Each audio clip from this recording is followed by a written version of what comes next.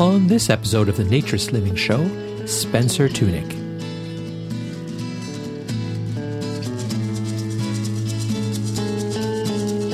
This episode of the Naturist Living Show is brought to you by Bear Oaks Family Naturist Park.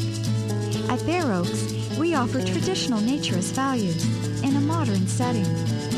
Free your body, free your mind. www.bearoaks.ca.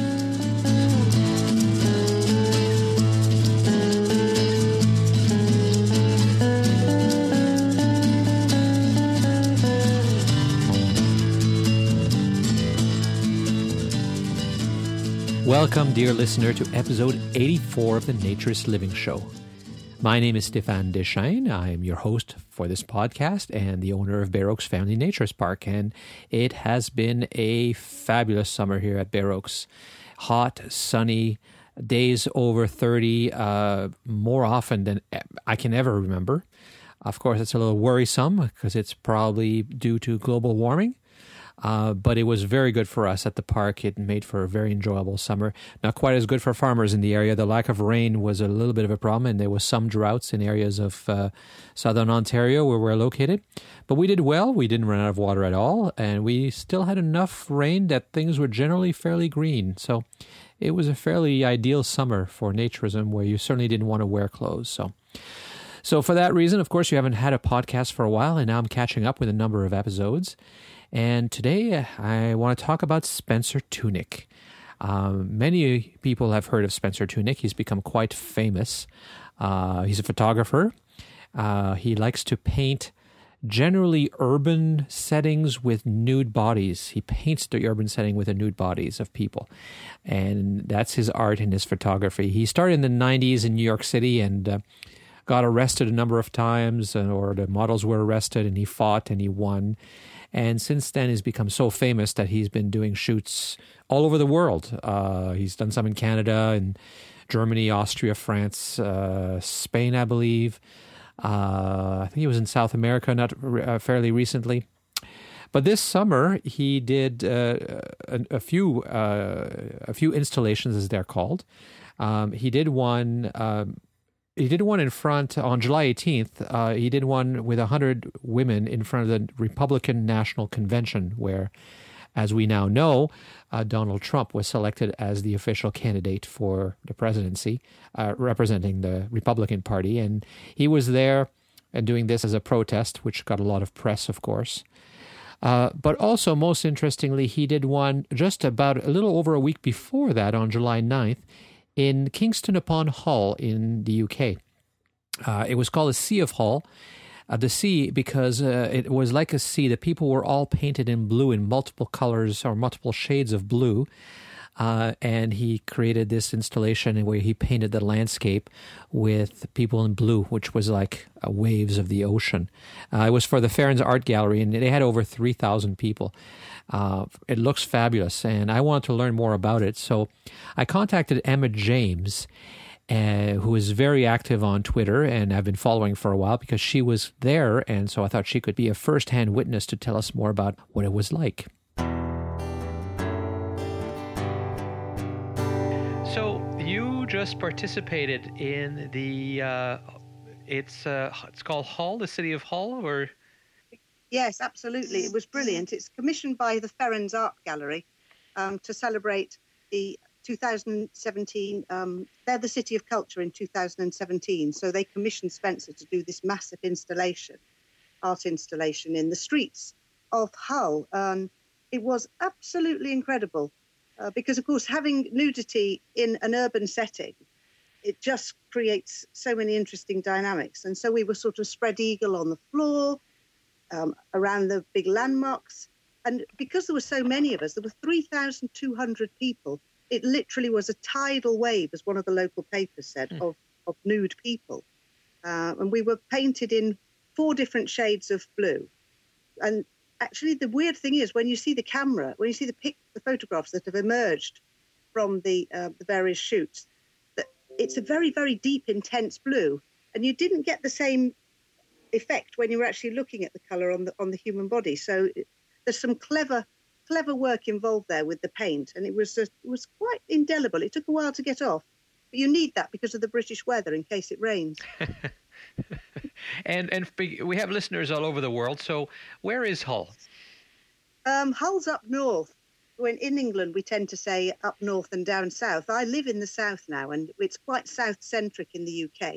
But I have to say I'm very proud that my heritage is northern. My dad's a Bolton lad. So Hull is in Yorkshire. We've got, I don't know how many counties was in the UK. But Hull is up north, and it's a major city. And architecturally, it's absolutely stunning. So it's north, and is it warm? I don't think anywhere in England is particularly warm. I want to retire abroad. I don't like this country in terms of the lack of sunshine and the lack of heat. It like anywhere in the UK, it can be warm for a limited period of time in the year. Up north is slightly cooler generally than the south, but we're talking only maybe a degree. And they tend to have, the weather doesn't tend to be quite as good as certain pockets of the south. Kent has a sort of little microclimate of its own. London tends to be slightly warmer, but nowhere's particularly good in the UK. So it was, you got up very early in the morning to take all your clothes off. How warm was it? It wasn't warm. I'm quite hardy anyway, because I enjoy the outdoor lifestyle, camping, barbecuing, hiking, nude hiking. And obviously as naturists and nudists, we know that the body's very good at regulating itself. But that said, if you're outside from 4 a.m. till 8:30, but some of the time you're actually lying on concrete and cobbles, we got pretty cold, especially when we were inert. I was fine if I was moving, but just to lie there for a period of time, which some of the shoots entailed, some of the setups entailed, it was very cold. And the final shot, there were 7 scenarios that he photographed. We were on quite a well-known landmark, which was a bridge that actually moved around, and the press were at different vantage points. But the wind was coming in off the Humber. Oh, it was absolutely freezing. It was, and the surface we were standing on wasn't comfortable either. So I think that was probably the most uncomfortable part of the shoot. That and one of the most striking images where we were lying on the floor on a major street in Hull, and we had to hold an elongated pose with our legs and our arms outstretched. That was actually my favourite moment, because I went into quite a nice sort of arty pose. Nobody would have seen me, but in my mind I was enjoying holding this pose, but we had to keep holding the pose. And after a while I was thinking, are we going to stop holding the pose in a minute? And Spence was saying, just another 30 seconds or so. And then about 3 or 4 minutes later I'm thinking, I'm sure that was more than 30 seconds. But it was good fun. It was great fun. So how does this, how do you find out about it? Let's start from the beginning. How did this happen? Well, I do a lot with naturism and nudism in the UK in terms of trying to help promote it. And because I'm a networker, both in terms of business networking, social networking, and now, of course, in recent years, naturist/nudist networking, people send me information all the time. So I find out about places that I'm not likely to want to go to. I find out about places I'd love to go to, like Fair Oaks. I find out about events, art installations. I find out about music. I find out about people that might be of interest. So I'm constantly being fed information. And because I'm one of the main forms of marketing that I use is Twitter, and I don't sleep much, I'm generally online between about, on average, 5 to 8:30 a.m. or something like that, unless I have a bad night, then I'm on more. And I'll delve around various articles. So I'm also researching myself. It's mainly online. And I came across it, I can't remember when, earlier in the year, and applied. And they're very efficient. They got back to me within 24 hours. So I got on quite late in the day, though, because I go to ground in the winter, and I tend to struggle with seasonal affective disorder. I think it's quite common with naturists. And as soon as the sun shines, I come alive again, and that's when I found out about it. Hmm. And so you showed up very early in the morning. You said 4 a.m. you started? Well, the calls varied from 2:30 to 3:15 a.m. And I was lucky. I was 3:15 batch. I was awake anyway. But there were 3,200 people assembled in a park in the centre of Hull, and there was a fair bit of hanging around. But occasional instructions from his staff. And then Spencer came into the throng and stood on a big stepladder and basically told us what to expect and introduced his staff. I think there were about probably 4 or 5 people he introduced, one of whom was called Steve. And Steve became a hot topic of the day because Spencer, he's got a vision in his mind, and obviously he's an artist, and he's keen to get it done as quickly as possible.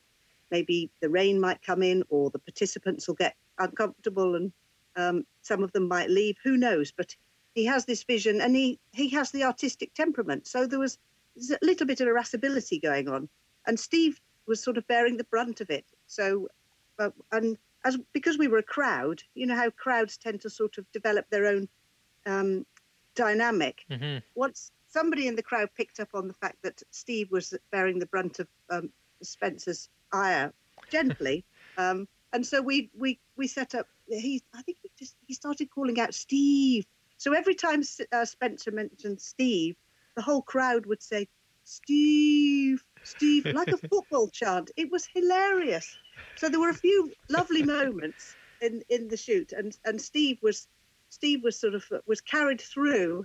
We carried Steve through, and he carried us through the entire morning. It was wonderful. It was, but I mean, as one of my colleagues said, does it matter? And it didn't matter. It was just, a very, very sort of happy festival atmosphere. I'm amazed by the organization that must be required. I mean, how do you get 3,200 people painted head to toe in a couple of hours? Oh, no, it was 5-10 minutes. Very quick. We were painting each other. We painted ourselves. We had a pot of paint each. And then, it's difficult to get to parts of the back. So we'd help each other. But it was, after all the waiting around, we'd had our pots of paint with us, and we were told not to paint ourselves up. Some people, I think, had done their faces before that decree went out. So once they said, okay, you've got 3 minutes, which was quite a clever tactic, because people who perhaps might have been nervous, any anxiety was dispelled, and there was this melee of people flinging their clothes off and slathering themselves in paint. It must have been quite something to watch. So say within 10 minutes, we were all completely covered head to toe in paint. And Spencer had made it clear, if you weren't fully covered in paint, then you'd be asked to leave the shots. Now, nobody wanted that to occur, because this is a collaborative experience. And the last thing you'd want is to be pulled out of a shot. And then when we were all ready, we were then told to walk to, I think it's called the Rose Garden, which was maybe just 3 minutes walk away from this park we'd congregated in. And Spencer is right at the top of the BBC building, on the top level, looking down at the Rose Garden with his various assistants. And the press are on an open-top bus. It was a bizarre scene. So we filed into this beautiful Rose Garden. And Spencer, all the time, to get that sea effect, he doesn't want any gaps. He would say, fill the gaps, fill the gaps. And then generally he would take one shot where we were facing the camera and another shot in reverse. But he also made it clear he didn't want people to smile. He wanted us to look impassive because, as he said, quote, is that, you just look distracting. It's a distraction if you smile. So in my mind, when we were going through this, I was looking up at Spencer, and I was an alien and he was the usurper. And so we were monitoring and observing him. That was what I was imagining in my mind. Other people probably had different scenarios, but I was just giving him the evils. There was no way I was smiling, and I didn't see anybody else smiling. But as soon as we'd finished and the shot was over, as we walked off, we were chatting and interacting and waving at the press on the bus. A drone was circulating as well, so we were waving at that. And there were occasionally one towards the end, as we were walking towards the 7th setup, which was on the bridge. There were a bunch of students up high in obviously they'd probably been out partying all night, I don't know, but they were right at the top of a building looking down at us with their camera phones and laughing. Mm-hmm. And that was quite funny because the crowd were encouraging them to get naked, to join us essentially, although they weren't part of the process. And so we all started shouting, off, off, off. And gradually the chaps were taking their tops off, but the ladies were a bit more coy. was very funny. It really was funny. So, 3,000 people, I assume most of them were not naturists. Did you see any hesitation in people taking their clothes off? Anybody walk away or anything? I didn't see anybody, no. And the process of selection was interesting because we were grouped into 4 different colour schemes: B1, B2, B3, B4. I was B1, so I was the pale blue. The other 3 colours, to the naked human eye, looked as if they were varying shades of green, but in fact, on the camera, it came out as more of a blue colour. So it was very clever. But so it was depending on the registration point that you went up to as to whether you were allocated a 1, 2, 3, or 4. And people bonded within their own individual groups. I didn't see anybody who had volunteered to take part and then decided it wasn't for them. I honestly didn't. And I think it was probably the way that they worked it. It was so efficient, the way it was organised. And obviously, quite a few people would have had qualms, but it was so seamless. You know, one minute everybody's dressed, the next minute you're getting your clothes off as quick as you can and getting the paint on. So, and there was that sense of urgency. And then you were straight into the first shoot. And I know from experience, of course, that people get accustomed to nudity very quickly. And there was a really surreal quality to it. So half of the participants are on one side of the park and half on the other side of the park. And as we were walking towards the rose gardens, I'm looking over at the other side. They're looking over at us. And there's this sense that you're just involved in a massive happening. You're really making a piece of history. I mean, there's no way any of us could ever replicate that again. It was moments in time that we'll never forget, and a moment in time that we can cherish.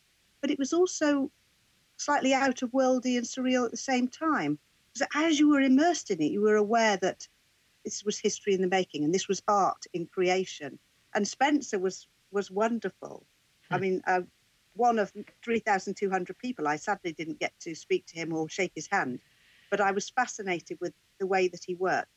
And a lot of cherry picking work going on. So he's up on the cherry picker looking down on us, intense concentration. And just before he went to take the shot, he looked through something that almost looked like a monocle, and he must have been getting the picture he was ultimately going to take, looking through this spyglass almost. So he was a bit like a captain of a ship looking through his little spyglass.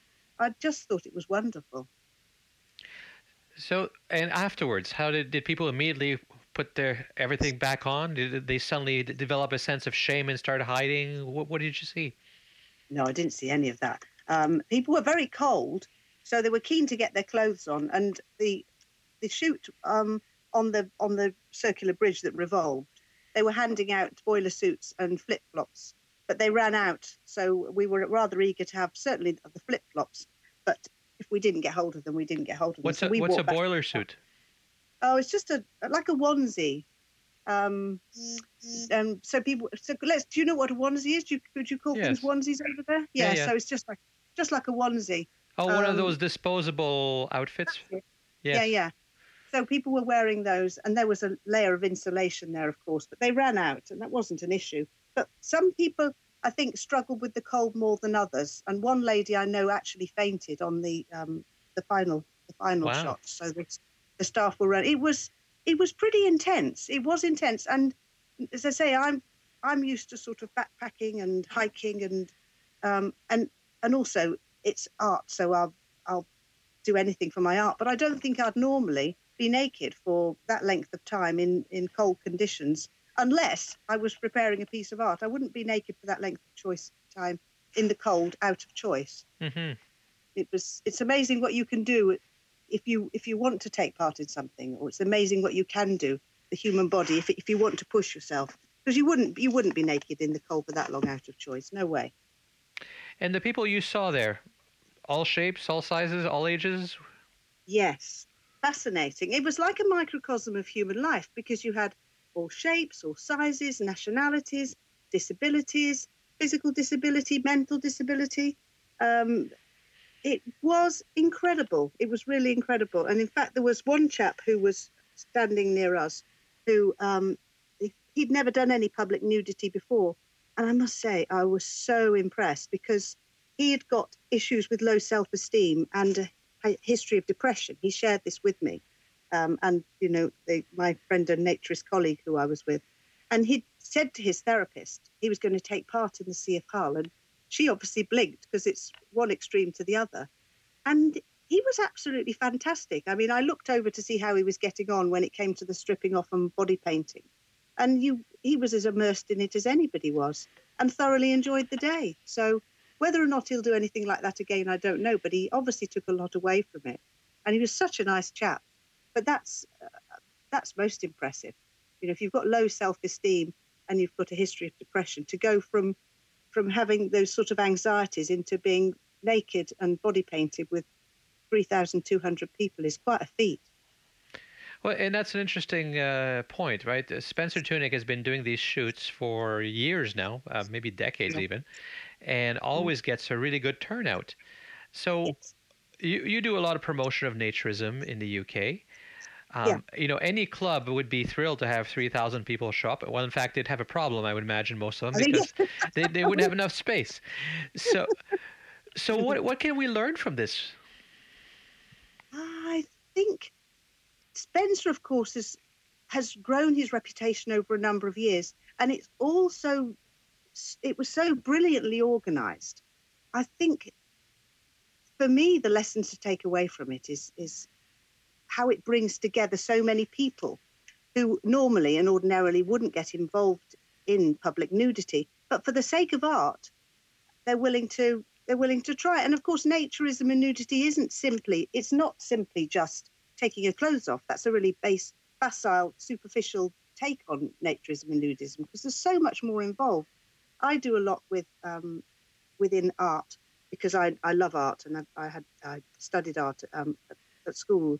And I've got friends who are life models, photographers, artists. I've got friends who are authors. So because I'm a creative myself, I've got a lot of friends who are creative. And they are heavily involved in public nudity, but they're not necessarily aligned to, a national organisation. So there's that sort of groundswell of potential affiliated members that is just there, really, waiting to join if only there was enough that was of interest within the community to bring them in. So you've got music as well. I mean, I know people that enjoy, as we do, anything in life, we just enjoy. We just enjoy doing these things whilst we're naked or nude. So music, art, reading, art is a fantastic one. There's a lot going on in the community. And my big thing is sport. I absolutely love sport.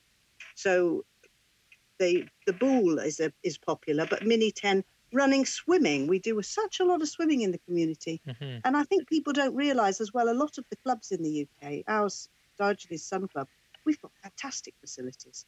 We've just had a refurbishment of our heated open air swimming pool, £40,000 refurbishment. And we've got a heated indoor pool. We've got 10 balls pieces, 1 full-size tennis court, 3 short courts, a plunge pool, areas for camping. We've got amazing facilities, and I train there, and I've got colleagues that train there as well. But a lot of people don't realise how fantastic these places are. You've got the sanctity of being in a space where everybody has a similar mindset. They've got similar principles, and the fact that it's such a great social leveller means that you can be in an environment where you can just divest yourself of all the nonsense that you have to put up with in everyday life. And just be yourself. So just living life without a mask. And I love that. I love the honesty and the transparency that's evident in the naturist nudist community. I just don't get that in outside of the nudist community or textile. Do you say textile community over there? Yes, absolutely. Yes. Textile community. And so I choose to spend most of my free time immersed in the naturist stroke nudist community. And that's where I'm most comfortable. So the Spencer Tunick event had a lot of publicity. Do you think that will help the movement? I'm sure it will, because there were, in addition to the inevitable artists and creatives that I mentioned before, there were an awful lot of journalists, presenters, civic municipal workers, just people who had heard of, and local people who had heard of the of Spencer's shoot in advance and just wanted to give it a try, almost tick it off their bucket list. And it's been very interesting hearing people speak on Radio Humberside and talk about their experiences. I've heard largely positive comments, some negative comments about the fact that it was for adverse conditions. But if it's going to be that early in the morning, you're going to get cold, and you're going to be a bit uncomfortable if you're lying on cobbles and pavement. But most people were happy to take that on board because it was part of the experience. It's an inevitability. But it really was fantastic. So you were describing your club a minute ago. Which club is that? Diogenes Sun Club. It's in Chalfont St Peter, which is in Buckinghamshire. It's about 30 miles from London, I think. Is it been around a long time? Yes, it's one of the oldest clubs in Great Britain. There's a sort of little pocket of naturist clubs in Buckinghamshire. I didn't realise when I moved here, because I wasn't a naturist. I wasn't a public naturist until 5 years ago. I'm quite new to public naturism. I didn't realise when I moved here in excess of 20 years ago how fortunate I was, because it's a hotbed of naturism. There's a number of clubs that splintered off from the original one in Bricket Wood, and we're one of the splinter groups, Diogenes Sun Club. So we've been going since 1930s, I think. Mm. It's a fantastic club. We've got about 300 members and growing, because there is a lot of interest in naturism and nudism. It would be nice to see more younger people, because then we'd have the facilities used more. They would be using the volleyball court, the badminton court. I forgot to mention those. We have fantastic facilities. And whilst we use them, because I'm in that average demographic, I'm 54, and the average age for UK naturists, and there's about 3 million of us over here, is between 50 to 60 years old. So I'm quite unusual for my age group, because I have the level of energy that I've got, and I enjoy sports. But, if you've got the people in their 20s and their 30s, then they are very much more likely to be running around the tennis courts and the badminton, volleyball courts, playing polo. And so the facilities get used to their fullest, their maximum capacity.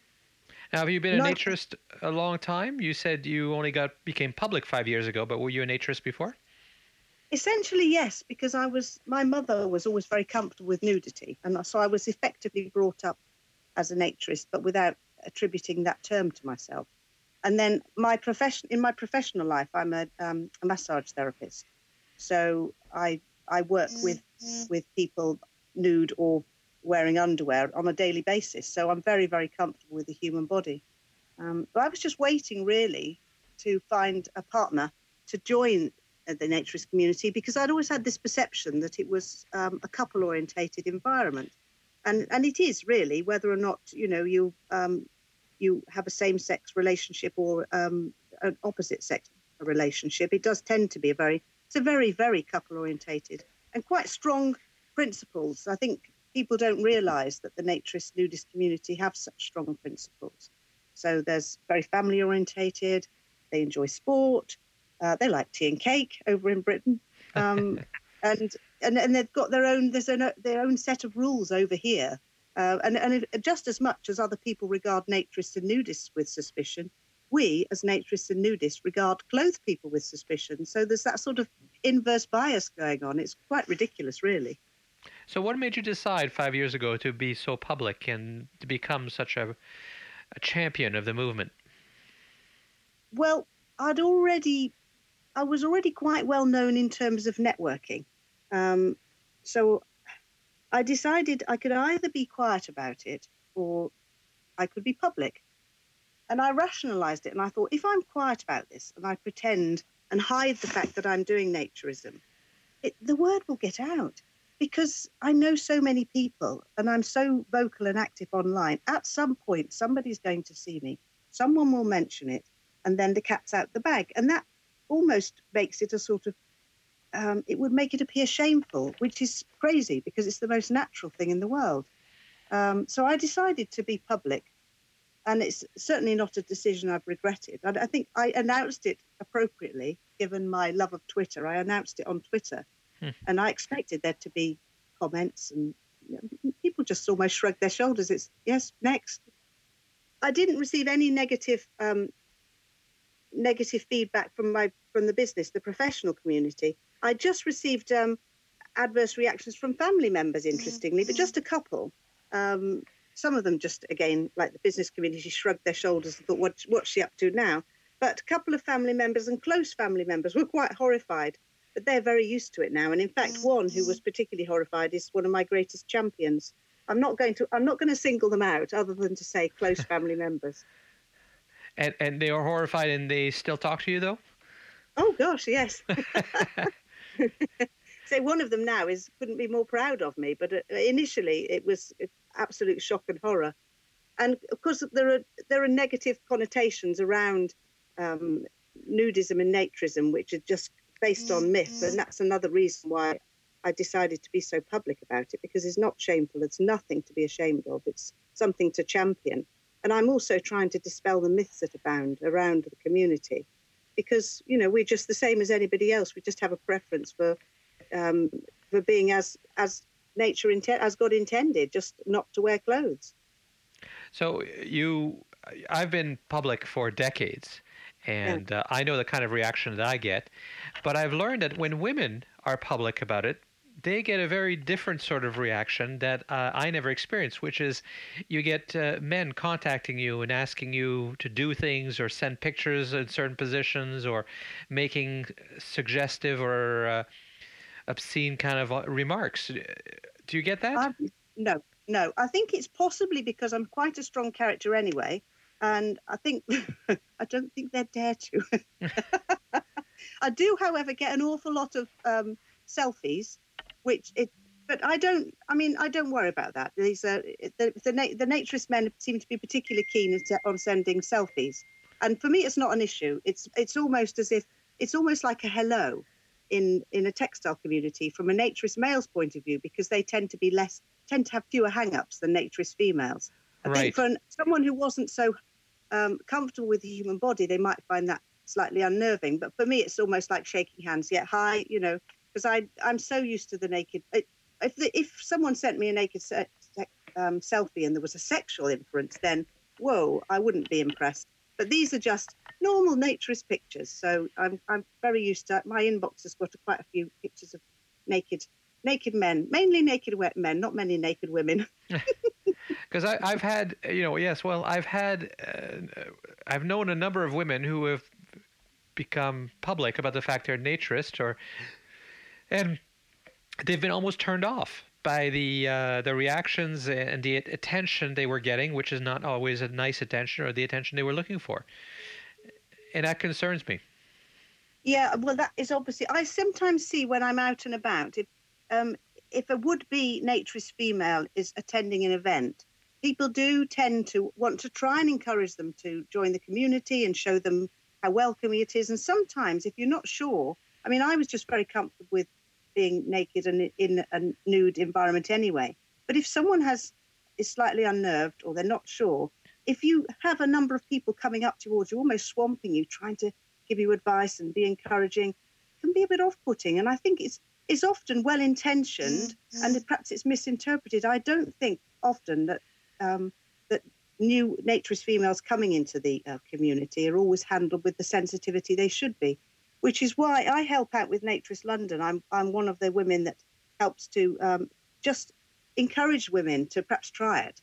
And that's just, I'm just a sort of a friendly face, so that if they've got any questions or if they want to go to the swim on their own, they know there's going to be another woman there.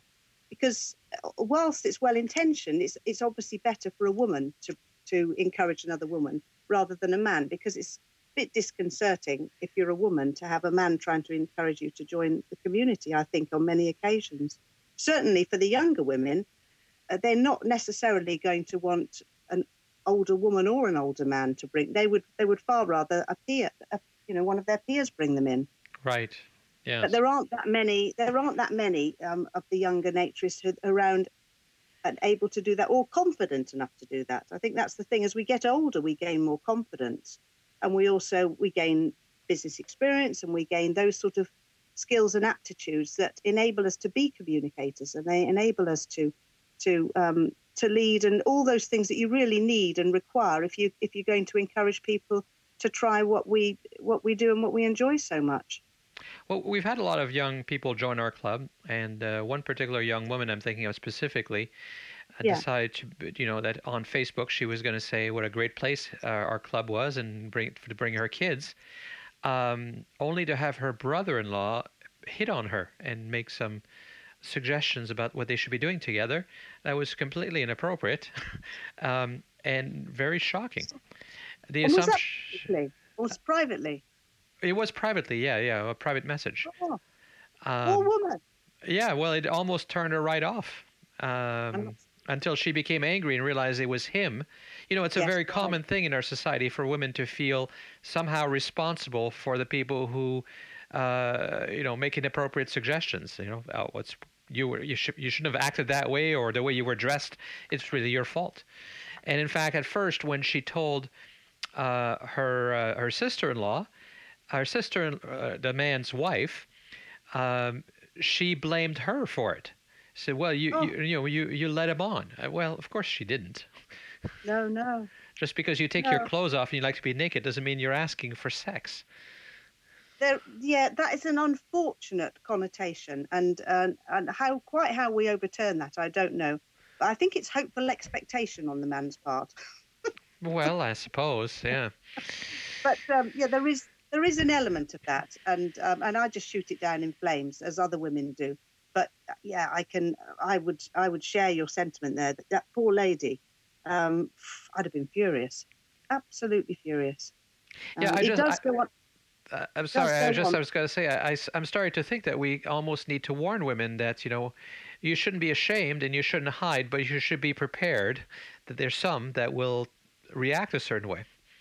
I don't know. I think because you receive what you put out in life. That's sort of the law of attraction. If you go out into the community anticipating problems, I think you're more likely to attract them. I personally prefer being in the company of naturist males. I trust them more. They're very protective, and the naturist men within the community, they're keen to obviously see a better gender balance, but they're very, very protective of the women in the community. I'm met with nothing but support. Oh, I agree. I agree. I think, but the problem is not in the community; it's on the internet, online, on social media, because they're not naturists, the ones who are doing this. They're not. Absolutely not.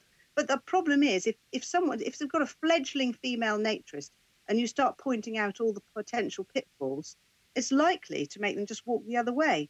So I think everybody's aware that there's negative aspects of being online. You get the trolls, you get the sock puppets, and any hint of nudity, people are going to jump to the wrong conclusions.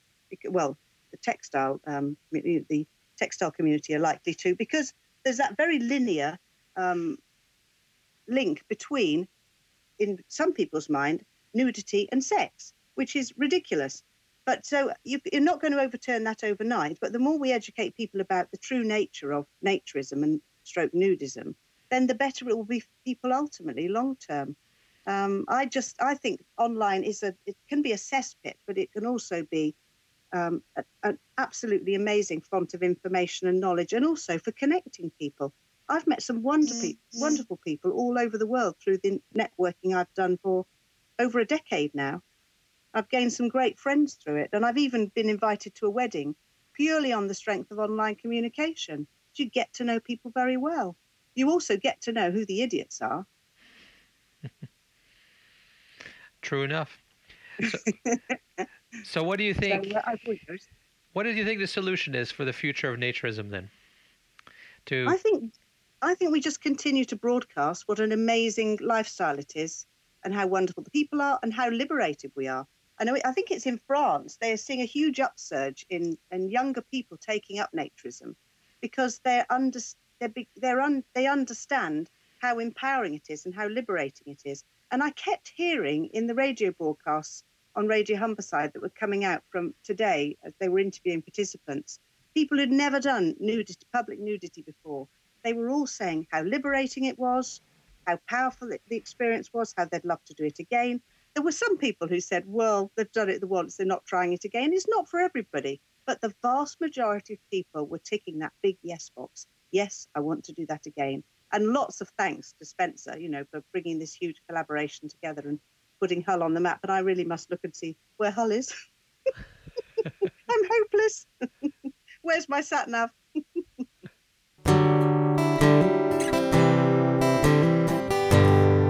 Well, that sounded like it was a lot of fun. I hope that someday I will get an opportunity to participate in such a large-scale Spencer Tunick installation. But for now, that's all for this episode of the Naturist Living Show. Thank you again for listening.